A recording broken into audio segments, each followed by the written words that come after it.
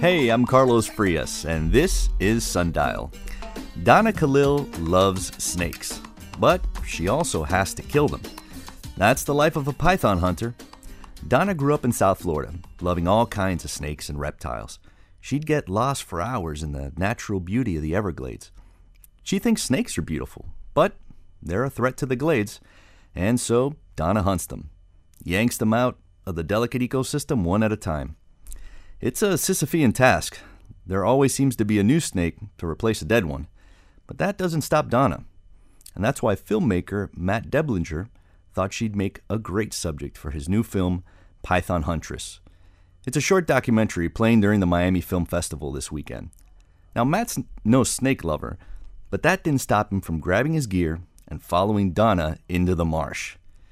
He's there with her when she stares down a python in the tall grass and snatches them with snake-like reflexes. It's quite a thing to watch. Fortunately, Donna left the snake at home today and brought Matt instead. Welcome to you both. Now, I did say that you did leave the snake at home, but you brought it metaphorically with us. You're in snake regalia. So describe a little bit your snake outfit head to toe here. Yeah, I might be wearing a shirt and a sweater with a pattern on it, python pattern, and some shoes with one python, and maybe a bag that was made out of one of the pythons that I did have to remove from the glades. Yeah. Reuse, recycle, reuse, right? Give it a life that doesn't involve damaging the environment. Right. Matt, you got some too. I saw you whipped out your wallet a little earlier. Yes, I have a python in my back pocket. I got it from Donna's husband, Craig, who I work with, as a Secret Santa gift like 3 or 4 years ago. And so I've never looked back since. It's my favorite wallet. Oh, that's awesome. And it's beautiful. It's got all this different scaling on it. Can you hold up your purse, Donna, real quick? Sure. Because I want to take a second look at it. Yeah, it's beautiful. It's this lovely kind of brown leather with this brown leather snakeskin right down the middle of it. That's actually its face. If you see that, that's it. This is about a 10-foot python that we made this out of, and yeah, that's. You're creeping me out, Donna. You're creeping me out. You know, I think something that makes great film is conflict. And I think that at the heart of the conflict in there, and you can just see it in your eyes at one point in your film, Python Huntress, is this moment where, you know, you hunt snakes to get them out of the ecosystem, but you also talk about them so lovingly, and you know that you have to euthanize them. Right. And I wonder what that's like for you, someone who's an avid lover of reptiles. Yeah, it's difficult, and it really doesn't get easier. But the way I sleep at night is I know that every single python that I take out of the Everglades is saving hundreds of lives of the animals that do belong in the Everglades. So that's, you know, it's a hard choice, but it has to be made. But, you know, I nearly didn't take the job because of that part of it. But there's really nothing else that can be done. There's so many of them that you can't rehome them. They're not pets anymore anyway. They've been out in the environment for, 13, 14 generations. So, you know, these are not pets. These are wild animals, and they are wreaking havoc in the Everglades, eating pretty much every mammal that there is. And now they're on to birds and alligators. See, that to me is stunning yeah. because you grew up down here. Yes. Describe to me, well, you grew up here. You've been here since the 60s, right? Yeah, 69. And where did your family come from? Weren't you in Caracas at some point? Yeah, All yeah. right. Prior to moving to Florida, we were in Caracas, and prior to that, I don't remember. Those are my first memories. I was a young child. What were you doing in Caracas? My dad was military, and he was a radio operator, and that was his last cush job. He was basically flying generals around, down there in Venezuela and the islands. We got to see some of the islands down there and everything. But what was cool about being in Venezuela is we lived on a house up on the mountains, and our patio, our roof was flat, so it was like a patio.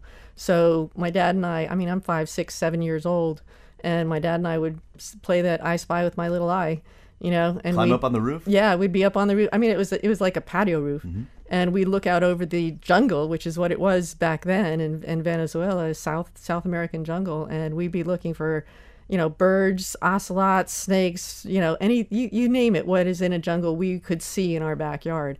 And so we would sit there for hours just looking for animals. So yeah, I have a trained eye for this, and that's real important because you can't catch them if you can't see them. So definitely have to be able to find those pythons, and it's not easy. It's not an easy task. So your dad was really kind of at the heart of you kind of falling in love with nature? Yeah.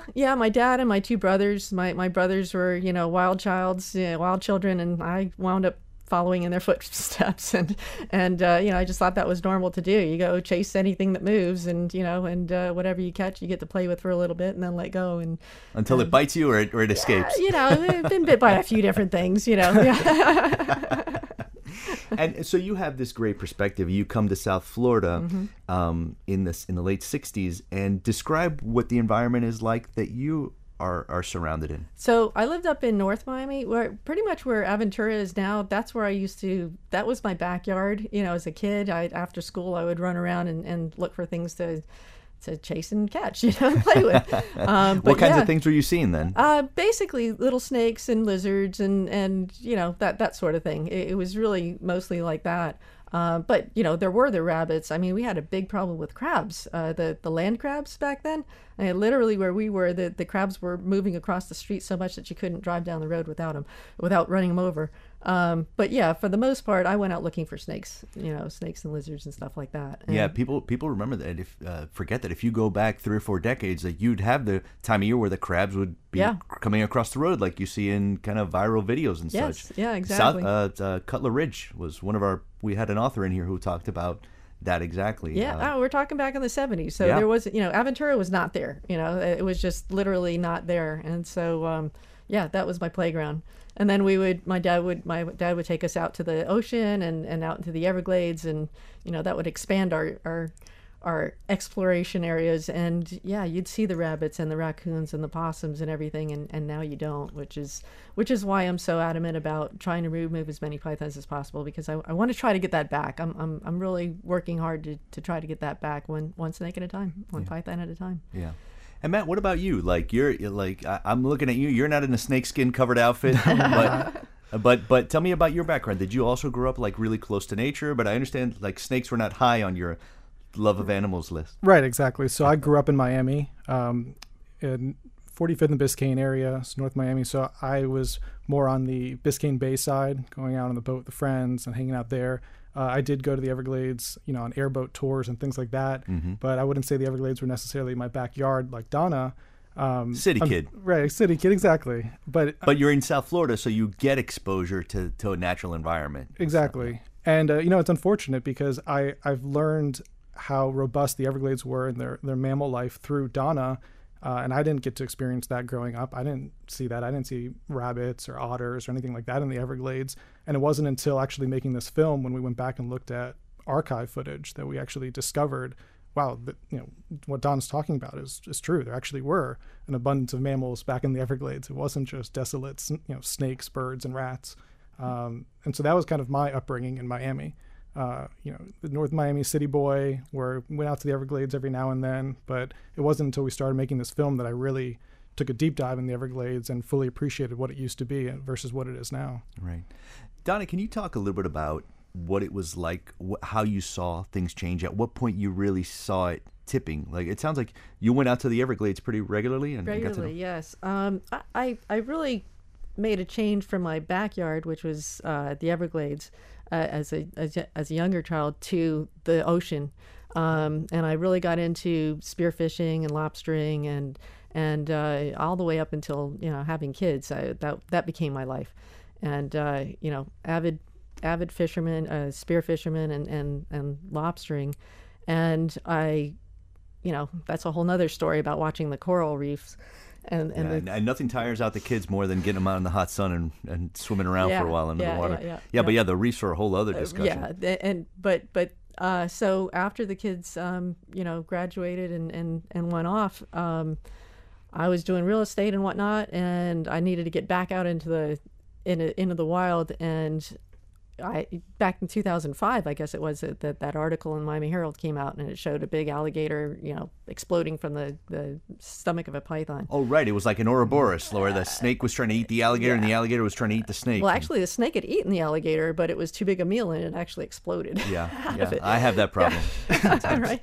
But yeah, so that's what got me back into the Everglades. And when I was driving back in there and realizing, like, where are all the animals? Where are the rabbits? Where is all this? And back before 2005, people didn't believe that it was the pythons that were doing it. They were trying to come up with some other reason, why all these animals were disappearing. They wouldn't believe that it was pythons. But the problem is that you weren't finding the pythons because they're just too hard to find, and you weren't finding any carcasses of animals because they were inside the pythons. And after they're eaten, they don't come out as an animal. Yeah, it doesn't look like an animal anymore. Exactly. Right. So they literally disappear.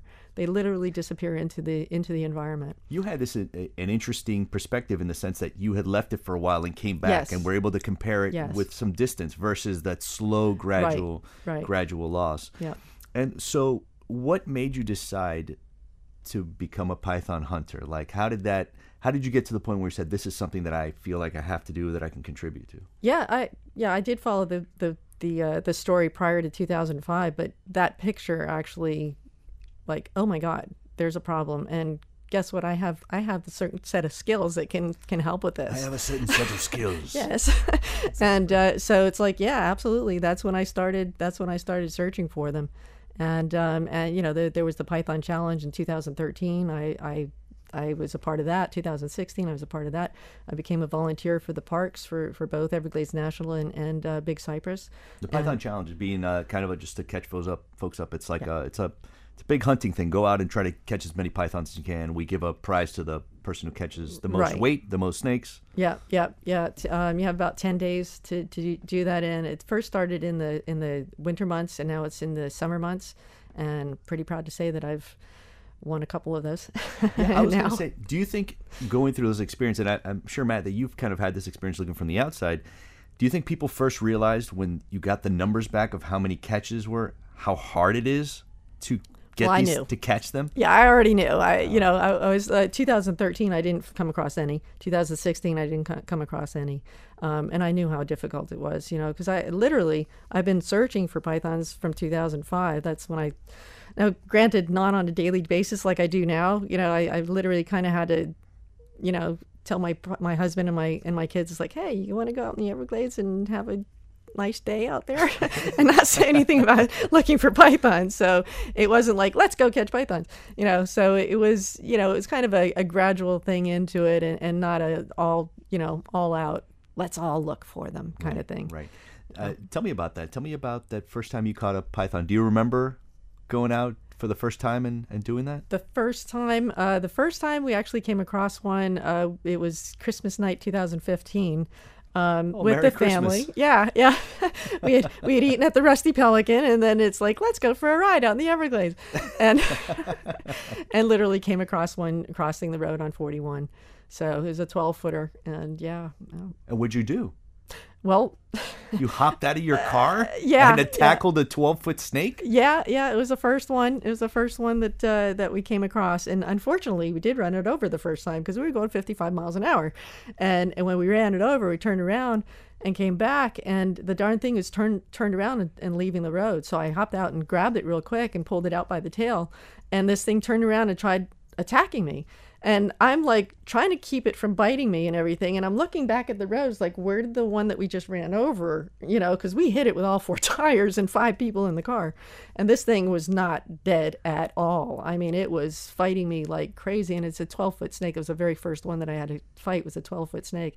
And he was like striking up at my face almost.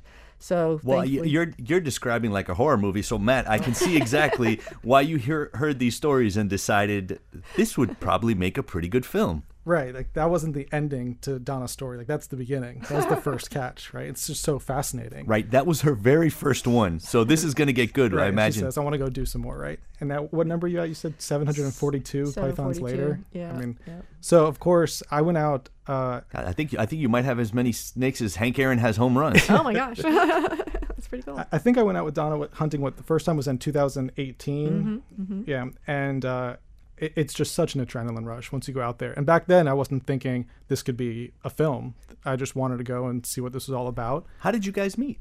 So I work with Donna's husband, Craig, at a law firm, a Bali Mill in Khalil. And so I'm an attorney. And he just invited everyone out, whoever wanted to go python hunting with his family and Donna. And so a few of us said, that sounds pretty cool. I've never done anything like that before. And so I went out once, and then a second time and a third time. Okay, that first time. Take me to that first time. Is it in the Everglades? Yeah, so that was the first time. The first time was in the Everglades during the day. I think this is what we talked about, right, Donna? Where we were out there for hours in the hot sun, driving up and down. And then I think I was the one that actually spotted it. Yeah, my first time, so I got lucky. What did you see? What did this mean by spotting? Was it on the ground? So we're just driving in Donna's vehicle, going up and down the levees, and so you're looking for patterns or just some different type of coloration or different shape in the grass as you're driving by. I had the python perch then, right? You were up on top? You had the python perch, but it wasn't the state-of-the-art python perch. Back then, it was just, I think, like piece of plywood on top of my car. Yeah, that you're sitting on. Your car is like the Everglades assault vehicle. Yeah. Right? Yeah. Like, describe it a little bit. Either one of you guys. Yeah. You can go ahead and talk about it. Yeah. Well, when Matt was first on it, spotted the first one that he came across, it was literally a piece of plywood on top of the roof.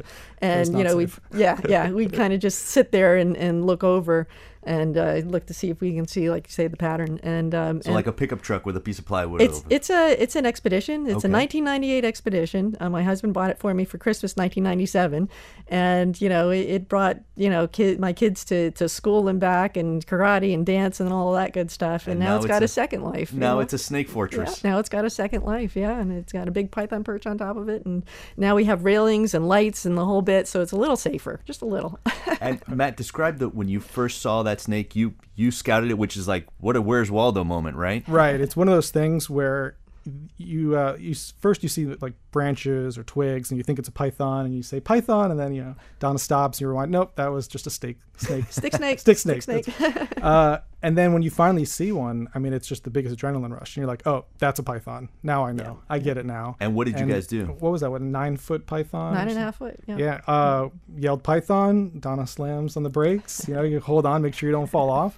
And then we hop out of the car, and Donna just runs into the bushes and goes and wrestles and grabs it and brings it out. And it's the most amazing thing. I don't run in. No. Okay. What I do is I went around the back side of it, because if you go straight for it, it will take off, and they're much faster than I am. Right. So and it's not even ground; it's on a levee, so it's kind of like a hill going up and down a hill. So I would go down the back side of the hill, because every time a snake takes off of you, any animal, learned this from a young age. Anytime an animal tries to get away from you, it's going to go exactly the opposite way, the way that it came.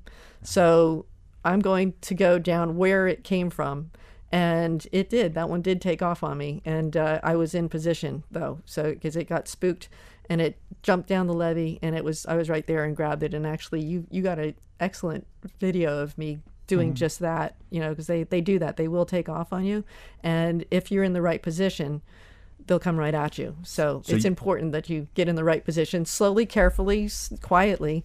You try to get as close as you can. I'd rather grab them by the head from behind, right behind the head. But that doesn't always happen. You sometimes have to grab the tail. You have to grab whatever you can get to. But if you're in the right position, like I was there, you get it right behind the head, and you're good to go. So it's pretty wild. So you guys are standing on top of this expedition. Right. You spot the snake. You leap down from it.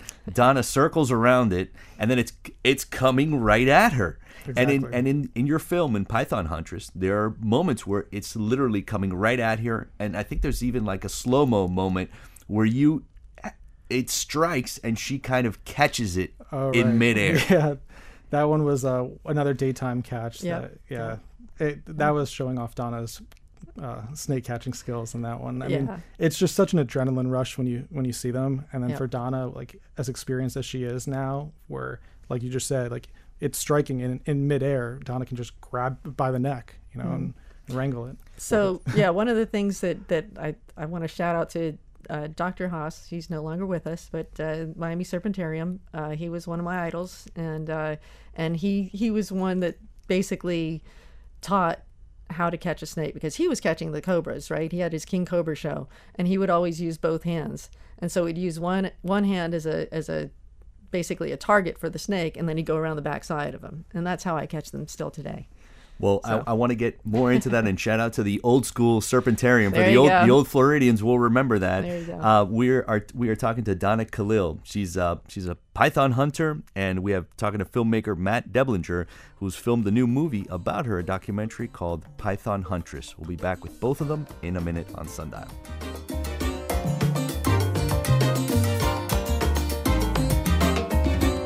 We're back on Sundial. This is Carlos Frias, and our guests today are Donna Khalil, who's a python hunter, and Matt Deblinger, who's filmed a movie about her. It's called Python Huntress, and it's showing during the Miami Film Festival, which starts Friday. His film is screening Sunday, March 5th. So, Matt, I have to ask you, what made you decide that it was important for you to tell this story? So that's a great question. I mean, I've been making films since I was a kid, growing up like with Hi8 camcorders, just making movies around the neighborhood for fun. I made a short film a few years ago, narrative film. I've never done anything that was in the documentary spectrum. But like I said earlier, I would just go out with Donna hunting, and I was doing it for the adrenaline rush until I realized, wait a minute, like this is a big problem, and there's not really a proper story out there or a film talking about it from, I think, Donna's perspective. And that was what really interested me and my co-director, Nick, who's based in, Nicholas Orris, who's based in Denver. That was what was important for us. There's a lot of videos on YouTube about catching pythons or following python hunters out there, but there's few films or videos out there that show it from Donna's perspective as a herpetologist or an environmentalist that's trying to do this to save the Everglades. And so for me, the story was, like you said earlier, like, there's a huge problem. We need to raise awareness. We need to get rid of these pythons and bring the mammals back. We need to do it humanely. But also, from Donna's perspective, as somebody who loves snakes, it's like this crazy complex. It's kind of tragic in a way that you love snakes and you hunt snakes for a living. And so for me, it was just one of those things where when I started putting all those pieces together and really thinking about it, I was like, this needs to be a story to tell Floridians, and whoever else wants to watch the film and learn more about this problem and what we can do. And you recognized that in her, and watching her go through it, that it was conflicting for her. Yeah, I mean that was really the heart of the story. We didn't know it at the time when we started filming. We were just like, you go out there for the python catches, right? That's the adrenaline rush. That's exciting. And then you just learn more about it. And we knew that Donna approached the issue differently. She goes, she's an educator, and she'll go to schools and speak about pythons. And so we understood that she was approaching this from the right perspective, and from a perspective where we would want to share that as a story. But it wasn't until we actually started going out there and learning more about Donna's childhood. She talked about earlier as catching pythons or catching snakes and being a herpetologist, that we realized that there really is this like tragic complex of somebody who loves snakes that has to unfortunately euthanize them for a living. And that became kind of the heart of the story and the climax of the film, when we come to this realization that, this is what she does day in and day out, but it's for the better of the Everglades. Right. And snakes. I always like to try to keep them separate.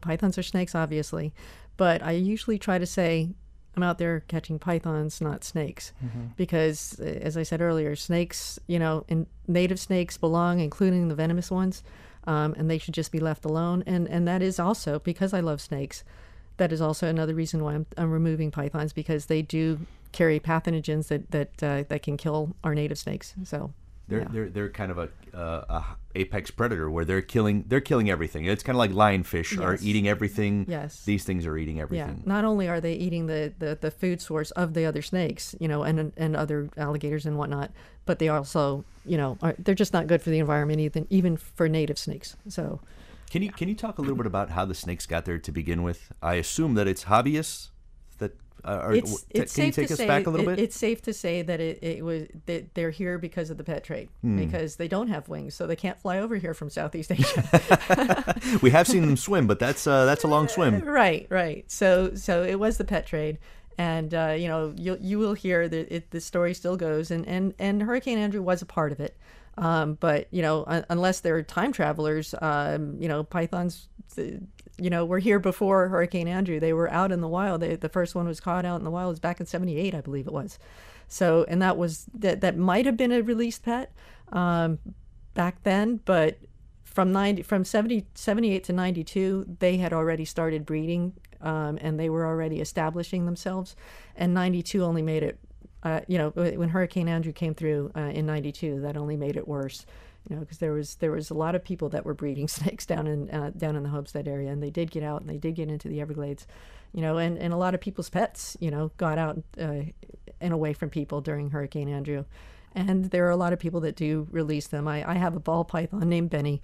That Who's in the film? Yes, I believe he is. That someone dropped at Shark Valley. So people still do it. I highly recommend don't.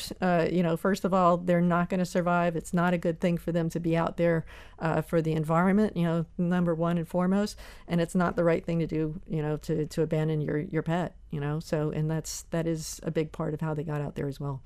They were all over the United States, but they only survived down here because of our weather. Well, let me ask you this: what if let's assume that the worst part has already happened? Someone buys a pet that they are not prepared to take care of, and now they have it and they want to get rid of it. What should they do? That's a tough one, right? Yeah, Don't release it in the Everglades, but it's oof, boy. Okay, well, don't get it in the first place. Yeah. Well, first of all, we can't anymore. Thankfully, they are illegal to have. Oh, laws have been passed so you can't own them, you can't have them. You can't own them, unless you have specific permits and whatnot, and that's difficult to come across. Yeah. So there's a couple reptile farms. I know there's one in Los Angeles. I'm sure there's some in Florida as well, where they have in captivity like 18-foot Burmese pythons, and I'd imagine that was probably somebody who owned one and said, I don't want to release this into the Everglades. What do I do? And, fortunately, some of those reptile farms will take them into captivity. Yeah. But, I mean, it takes a lot to maintain a 18-foot python. Let folks know. What does it take? What's the feeding schedule for an 18-foot python? Yeah. Well, it's funny because in captivity, not that I've ever had an 18-foot python. In fact, I went to get one. I wanted a python as a kid. And my mom brought me to the pet store, and she asked the right questions. She says, how big does this thing get? And they said 18 feet. She said, no, what else do you have? What did you get? I wound up getting a boa. And and unfortunately, he didn't survive. So I don't know if it was... I don't know what happened, but unfortunately, he didn't survive. I mean, there's plenty of stories of kids with their first pet, hamsters and such. They meet the same fate. They meet their maker. I wasn't happy about that, but and that was the last time I bought a snake. And usually I would just catch them, keep them for a couple of days, hide them because my mom didn't want me to keep them, and then let them go where I caught them before. But a lot of people that did get Burmese pythons, they got them at 2.5, 3 feet. When they're hatchlings, that's how big they are when they come out, right? And within 2 to 3 years, they can be 10 feet. So instead of feeding them mice or rats, now you have to go to rabbits. And who wants to feed a 10-foot python or rabbit? And you have to have a much bigger cage, obviously. So it's like, and if you can't find somebody that will take it, then what do? You love this thing. It's like I have cats now. I wouldn't let I wouldn't want to kill my cat because I can't take care of it. Right. You're not going to kill your own pet. So what do you do? They used to have amnesty days, and I think FWC does still have amnesty towards a lot of pets and whatnot. The Florida Fish and Wildlife Commission. Florida Fish and Wildlife. Yeah, right. I do believe that they will take exotic pets, obviously not cats and dogs, but exotic pets, and try to rehome them. I'm curious because in the one thing that it really doesn't get into in the film is the euthanizing of them. I noticed that they go from caught to not moving around very much or being skinned. Can you tell me about how do you euthanize them? Short question, no. Short answer is no. Unfortunately, we can't. You have to go to myfwc.com, and it'll show you how it's done, how you can euthanize. But I will tell you that there are laws against treating them inhumanely. So they are protected under that. So if you have to euthanize a python, you better make sure that you're doing it properly, or you can run afoul of the law. You have to be trained on how to do that, or you have to know exactly what you're doing. You should definitely know what you're doing, because it's not easy. I've come across pythons with bullet holes in them, all over. I actually came across a python that had 16 bullet holes in them, and not from a small caliber gun, and I had to euthanize it in the field because it was still alive. Right. So yeah, you really have to be careful on how you euthanize it. Really research that. Yeah, Matt, tell me about that. What was that like for you as a filmmaker? You're making a documentary. You're trying to show things as with as much veracity as possible. Tell me about that decision. Yeah, so it's complex. I mean, there's on the one hand, there's already the regulations as to what you can and can't show, just in terms of protocol. But I mean, I've seen Donna euthanize them before, and I've had long conversations with my co-director Nick about this. You know, is the python the villain? Like, who's the villain of the story? Is it mankind? And I think to an extent, when you see, or when these pythons are euthanized, I mean, you really feel for them. I mean, these are animals; they're beautiful creatures, absolutely. And it's tough. And so there was actually a scene in the film that we cut where we show some archive footage of congressional hearings, and former Senator Bill Nelson's in one of them. Mm-hmm. And at the time of that hearing, actually there was a pet python that killed a 2-year-old in its crib in the middle of the night. Oh my God. And he's talking about it. And we had that in there. And as we were watching the film, we're like, wait a minute, we're now empathizing too much with these pythons, because now it's like, well, I'm sorry. We were empathizing too much, and then we had that scene, and then you started hating the pythons because they killed a 2-year-old toddler. And so there actually was a balance that we had to find in making this film. And I don't even know if we would have shown the euthanization if we could, because it really does. It's hard to grasp, because you just feel for these pythons. But the balance that we try to find throughout the film was: are they the villain? Is mankind the villain? Like, how much do you hate the pythons? How much do you love them? And it's tough when someone like Donna, who loves snakes in general, is advocating for them. But I think that was actually a big moral question of the film. Like, how much do we show, and in what light do we portray the python as a character? And where do you come down on that after living with the story for a while, and the editing and the thinking deeply about it?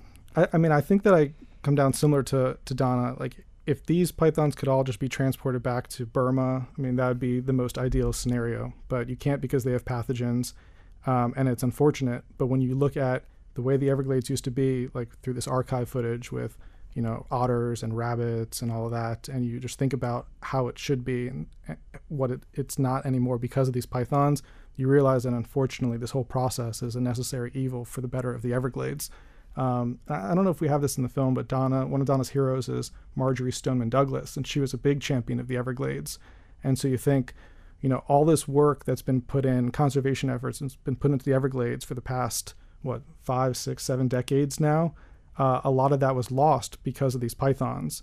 And so, where I come down is it's unfortunate that this problem has gotten as bad as it is, and there's hundreds of thousands of pythons in the Everglades.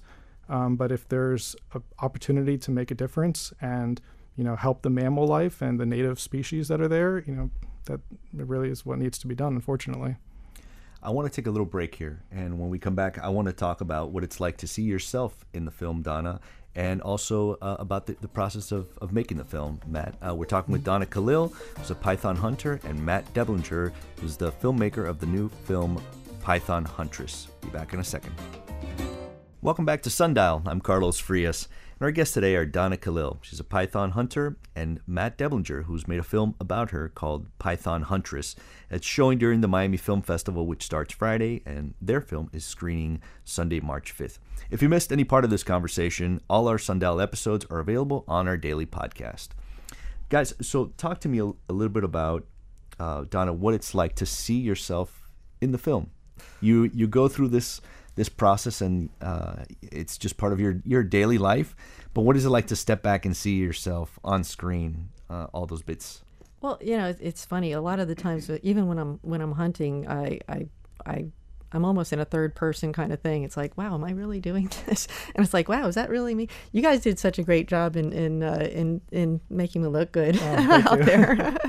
I think it's pretty cool, to be a part of this project that Matt's done, and it's an honor, and I'm glad that he did it, because it's like you say, I do love the snakes, and I love the pythons as well. I don't believe that they're evil. They are a part of the environment. Unfortunately, they're part of the environment here that they don't belong in. And so they're just going to do what pythons do, and unfortunately, it's not the right thing for here, because we just don't have anything that will take them out other than ourselves. Right. Matt, we get to see on screen how difficult it is to catch them. Take us what's happening behind the camera. Your life as a filmmaker, what did it take to get some of that footage that we saw? I think there was 6 days of shooting spread over the course of 3 years, actually. Wow. We started shooting in October 2019, and then a little thing called COVID came, and It's a problem. yeah, and installed everything, and then we kind of just had this in the back burner. And then in September this past year is when Nick and I were talking about it, and we said, look, we've got half a film. It's a beautiful story. It's something that I think we want audiences to know about and raise awareness about this issue. So we shot for 3 more days this past September. And, it's exhilarating, going out there till 4 or 5 in the morning with Donna. We've got a bunch of camera equipment on our laps, and it's fun because we're looking for pythons by the same time we're making a film. And so for 90% of the night, I'd say it's just python hunting, right? It's just driving up and down the levees, looking for the pythons. And then that 10% is, there's a python, turn on the camera, like, Donna, slow down. Don't jump out of the car just yet. Hold on. We're going to make sure the microphone's on. We're going to make sure the camera's on. And so there was a lot of that. And I think there might've been 1 or 2 catches. Either we didn't get, right on time because of that. But, of course, we're out there just catching pythons, and that's a priority. But it was a fun process, to go through all that. Matt, what's your background in filmmaking? How did you get into? You're like a lawyer by day and filmmaker by night. That's exactly what I am. You're like the Spielberg Batman. Right, exactly. I've always been passionate about film. My mother, who's no longer with us, she was very passionate about filmmaking as well, and she actually she had a couple scripts that she wrote, so I kind of got that from her. And then I graduated college from FSU. I needed to go to grad school and figure out what to do, and I got into law school, and it just made sense at the time. But I always had this passion for film, and so during law school, I shot my first short film, which was a narrative film that's on Amazon Prime right now called Dark Deco, and that was like my film school basically. Since I didn't go to film school, like from casting to working with an original composer, that's how I learned how to make films. And that really, I think that was released in film festivals around 2019. So yeah, this actually really Python Hunters became the next project. And October 2019 is when we started shooting it with Donna. So it kind of was just perfect timing where my transition from my filmmaker boot camp with my first film led into, okay, now let's make a documentary about python hunting of all stories. And, I'm just drawn to fascinating, compelling stories. And so this was kind of like a no-brainer as the next project. Right. And there's another part of that doesn't make the film, but we know this about Donna from past stories, is you use parts of the snake. Mm-hmm. Like the snake comes with skin, which I see you've made a bag out of, and Matt, you have a beautiful wallet. I read that they can lay somewhere between 50 and 100 eggs a year. Mm-hmm. Tell me about the very curious way you use those eggs. Oh, yeah. Okay. Come on, Donna. All right. Well, yeah, I'll make cookies with them. and jerky. And jerky. And yes. pasta bolognese. Yeah. Snake jerky. Yeah. Pasta bolognese with snake meat. What kind of cookies do you make with? I like chocolate chips, so that's what I generally make. Can you tell? You cannot tell. What does a snake egg look like when you crack it open? What does it look like on the outside? You don't crack it. It's kind of leathery. The skin is leathery. Oh, Donna. So you almost have to cut it, and basically it's almost like a cream that comes out of it. It's like a creamy colored substance that's Oof. Yeah. That's tough, Donna. That's tough. It is. It's tough. What are the be honest. What is it? What do the cookies taste like? The cookies, I think, it's more a mental thing as you're eating it. You're like, I'm eating a python right now, but you can't really taste it. For me, I think it was more like the python jerky and the pasta. What did we do, like 50-50 burgers with hog and python? Come on, those were good. The hog component was good. I think we shot some of it, and then it's just like there's just too much to explain behind this whole process of Donna cooking the pythons where it just didn't make it to the film. But I appreciate that, she's trying to find a second life for them, and this is a way to do it. Exactly. And so the beginning, again, the reason I didn't want to take this is because I have shot fish and small game, hunter, my family's hunters, always have been. And the spearfishing, the lobstering, it comes naturally because we're killing an animal to eat it. I was raised, you do not kill an animal if you're not going to eat it. So these are the first ones, the first animals that I had to kill without planning on eating it. And the reason being is that, everything in the Everglades has high concentrations of mercury.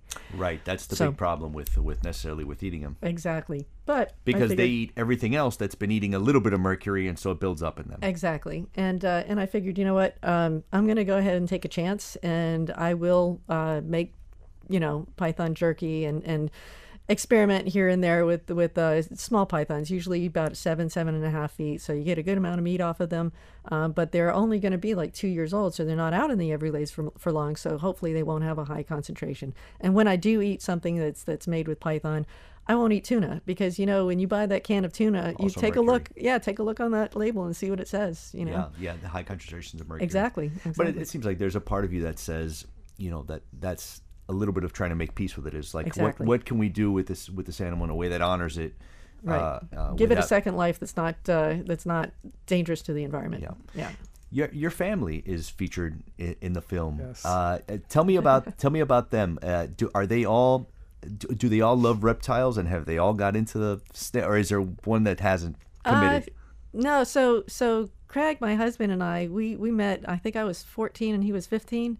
And I had a pet snake under my hat, so he knew what he was getting into. He definitely knew what he was getting into, but he was not a snake lover. Donna, is that a snake under your hat, or are you just happy to see me? It was both. but and then my kids, I raised my kids to love all animals. But none of them are, snake enthusiasts as I am. They never had their own pet snakes. We all have cats. They're much cuddlier.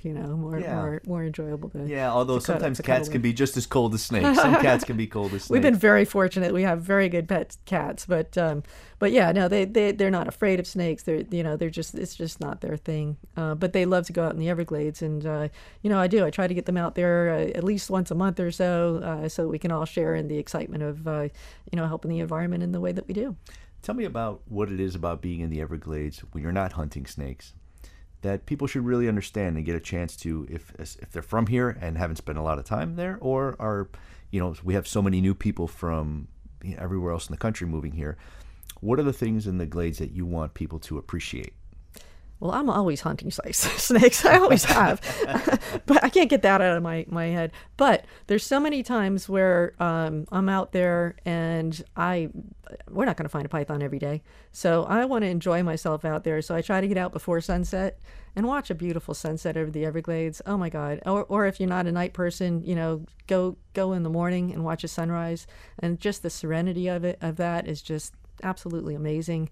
The beauty of the calmness. You see the birds flying over, any little insect on a blade of grass, dragonflies, and I love it all. You have to take in everything to appreciate it. Everything from the small little blade of grass blowing in the wind to a beautiful sunset. It's just, to me, it's all beautiful, and you can enjoy it. Everyone can enjoy it. I wouldn't recommend doing what I do if first time out, but yeah, get out there into the parks and really enjoy what we have down here. We're very blessed to have a beautiful environment, both on the ocean and in the Everglades. Yeah, Matt, for a guy who was a city kid, exactly. how is making this film and spending that much time in the Everglades affected the way that you think about it? Oh, I mean, I loved it. Like, I absolutely love going out there. Like I said earlier, most of the night we're not catching pythons. We'll go out there at 7 p.m. and leave at 4 a.m. And most of the night is really just appreciating the Everglades. And it's just so calm and peaceful out there. So being a city kid and not going out there like as a child as much as, maybe I would have liked, it's just so therapeutic and really beautiful out there. And so I definitely have this newfound appreciation for what's in our backyard. I mean, Everglades National Park, it's a national park, and a lot of people kind of forget that.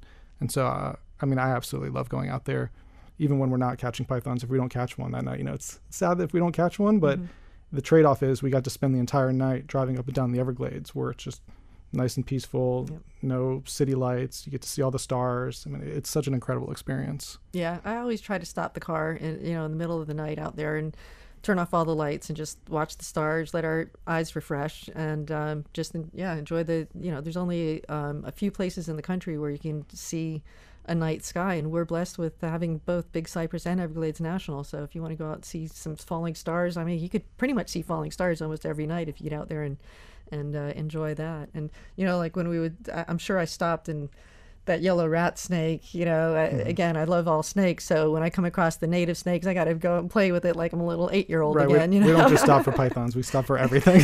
Exactly. You should make that into a bumper sticker. We stop for all snakes. We stop for snakes. There you go. There's a part of this that I always think about when I planted a butterfly garden in my backyard. Mm-hmm. Pretty soon I had curly tails eating all the butterflies and all the caterpillars, and I thought, I actually have a curly tail farm. Mm-hmm. So, and I resigned myself to this is not going to work out the way that I saw it. Is there a part of you that wonders, are we just resigned to living with pythons, or can we turn the corner on them? All right. Well, first of all, curly tails are horrible. Yes. Thank you. Yeah, I agree. Yeah. I mean, we have the Miami blue butterfly that's on the endangered species list, and the curly tail probably will take it out. It'll be one of the reasons why it finally goes extinct, because of those darn curly tails. Yeah. But with the pythons, you can't resign yourself, because there's a lot of people that say, "Oh, come on, you're never going to catch them all. Just leave them out there." It's like, okay, if we decided to leave them all out there, they all can get to be 18 feet long, and they all will not stay in the Everglades. They are already coming into our neighborhoods. You can find them in Doral, you find them in Pinecrest. I mean, I've been all over the place. People calling me, "I've got a python," and they show me a picture, and it's like, "Yep, you got a python. Where are you? Pinecrest? Oh my God." Okay, so they're coming in. Thankfully, they've all been about 7 to 10 feet. But could you imagine 18-foot pythons climbing all over the city of Miami and Fort Lauderdale and Naples and basically all of South Florida? No, we have to do something about it. We put them there. We need to get them out. I mean, I can picture Matt's next movie, but it's like a Hollywood thriller, and it stars The Rock, right? Exactly. That's the spinoff right there. What do you hope that folks will take away from your film when they sit down and watch it and watch Donna's passion in her life? What do you hope that they will leave the theater with? I hope that they feel inspired by Donna. Just on a personal note and on a human level, I think that Donna is doing what she loves, and that's really inspiring. And a lot of people do not do what they love. I mean, I love making films, and I got to make a film about somebody who does what she loves. And so I really hope that everyone gets inspired by just her story and motivated in that respect. And then, of course, just in general about the python problem, I hope that everyone becomes a little bit more aware of what the issue is, does some research, finding ways to contribute, whether they want to go out and volunteer with folks like Donna, or they want to become involved themselves. I really hope that touches some people in that regard, and we have more python hunters out there because of it. What about for you, Donna? What do you hope that folks will take away when they see the movie? Basically make people aware that there is a problem. Don't release your pets. If you are going out there to try to help with the problem, unfortunately, I am limited to the volunteers that I'm allowed to take out. So you definitely want to learn the dangers of getting out there and helping, and know that if it's done right, it's an important thing. So just be careful and be respectful. Be respectful of the pythons and the rest of the environment when you're out there. In the last couple seconds, what's the best way for folks to find out more information and to get involved? I think myfwc.com will get you started on the world of pythoning out there in South Florida. Well, Donna Khalil is the python elimination specialist. She works for the South Florida Water Management District as a contractor hunting pythons, and the man that caught her doing it was Matt Deblinger, who's made a new movie called Python Huntress that's showing during the Miami Film Festival, which starts Friday. The film is screening Sunday, March 5th. Thank you both for joining us on Sundial. Thank you so much. And that's Sundial for Thursday, March 2nd. Leslie Ovalle Atkinson is our lead producer. Elisa Baena is our producer and social media editor. Sergio Bustos is WLRN's VP of News, and Katie Munoz is our Director of Live Programming. Peter J. Mertz is WLRN's Vice President of Radio and Sundial's engineer. Our theme music is by the Miami Afro-Cuban funk band Palo at gopalo.com. You can download a podcast of this program. Just search for WLRN Sundial on your podcast app. Coming up next week on the program, oh my God, it's him. You might have seen Ruben Rabasa in the new Ant-Man movie or the Miami remake of Father of the Bride. But the Cuban-American actor has been doing it for over 50 years, and he tells us why his career is finally taking off in his 80s. I'm Carlos Frias. Thanks for listening.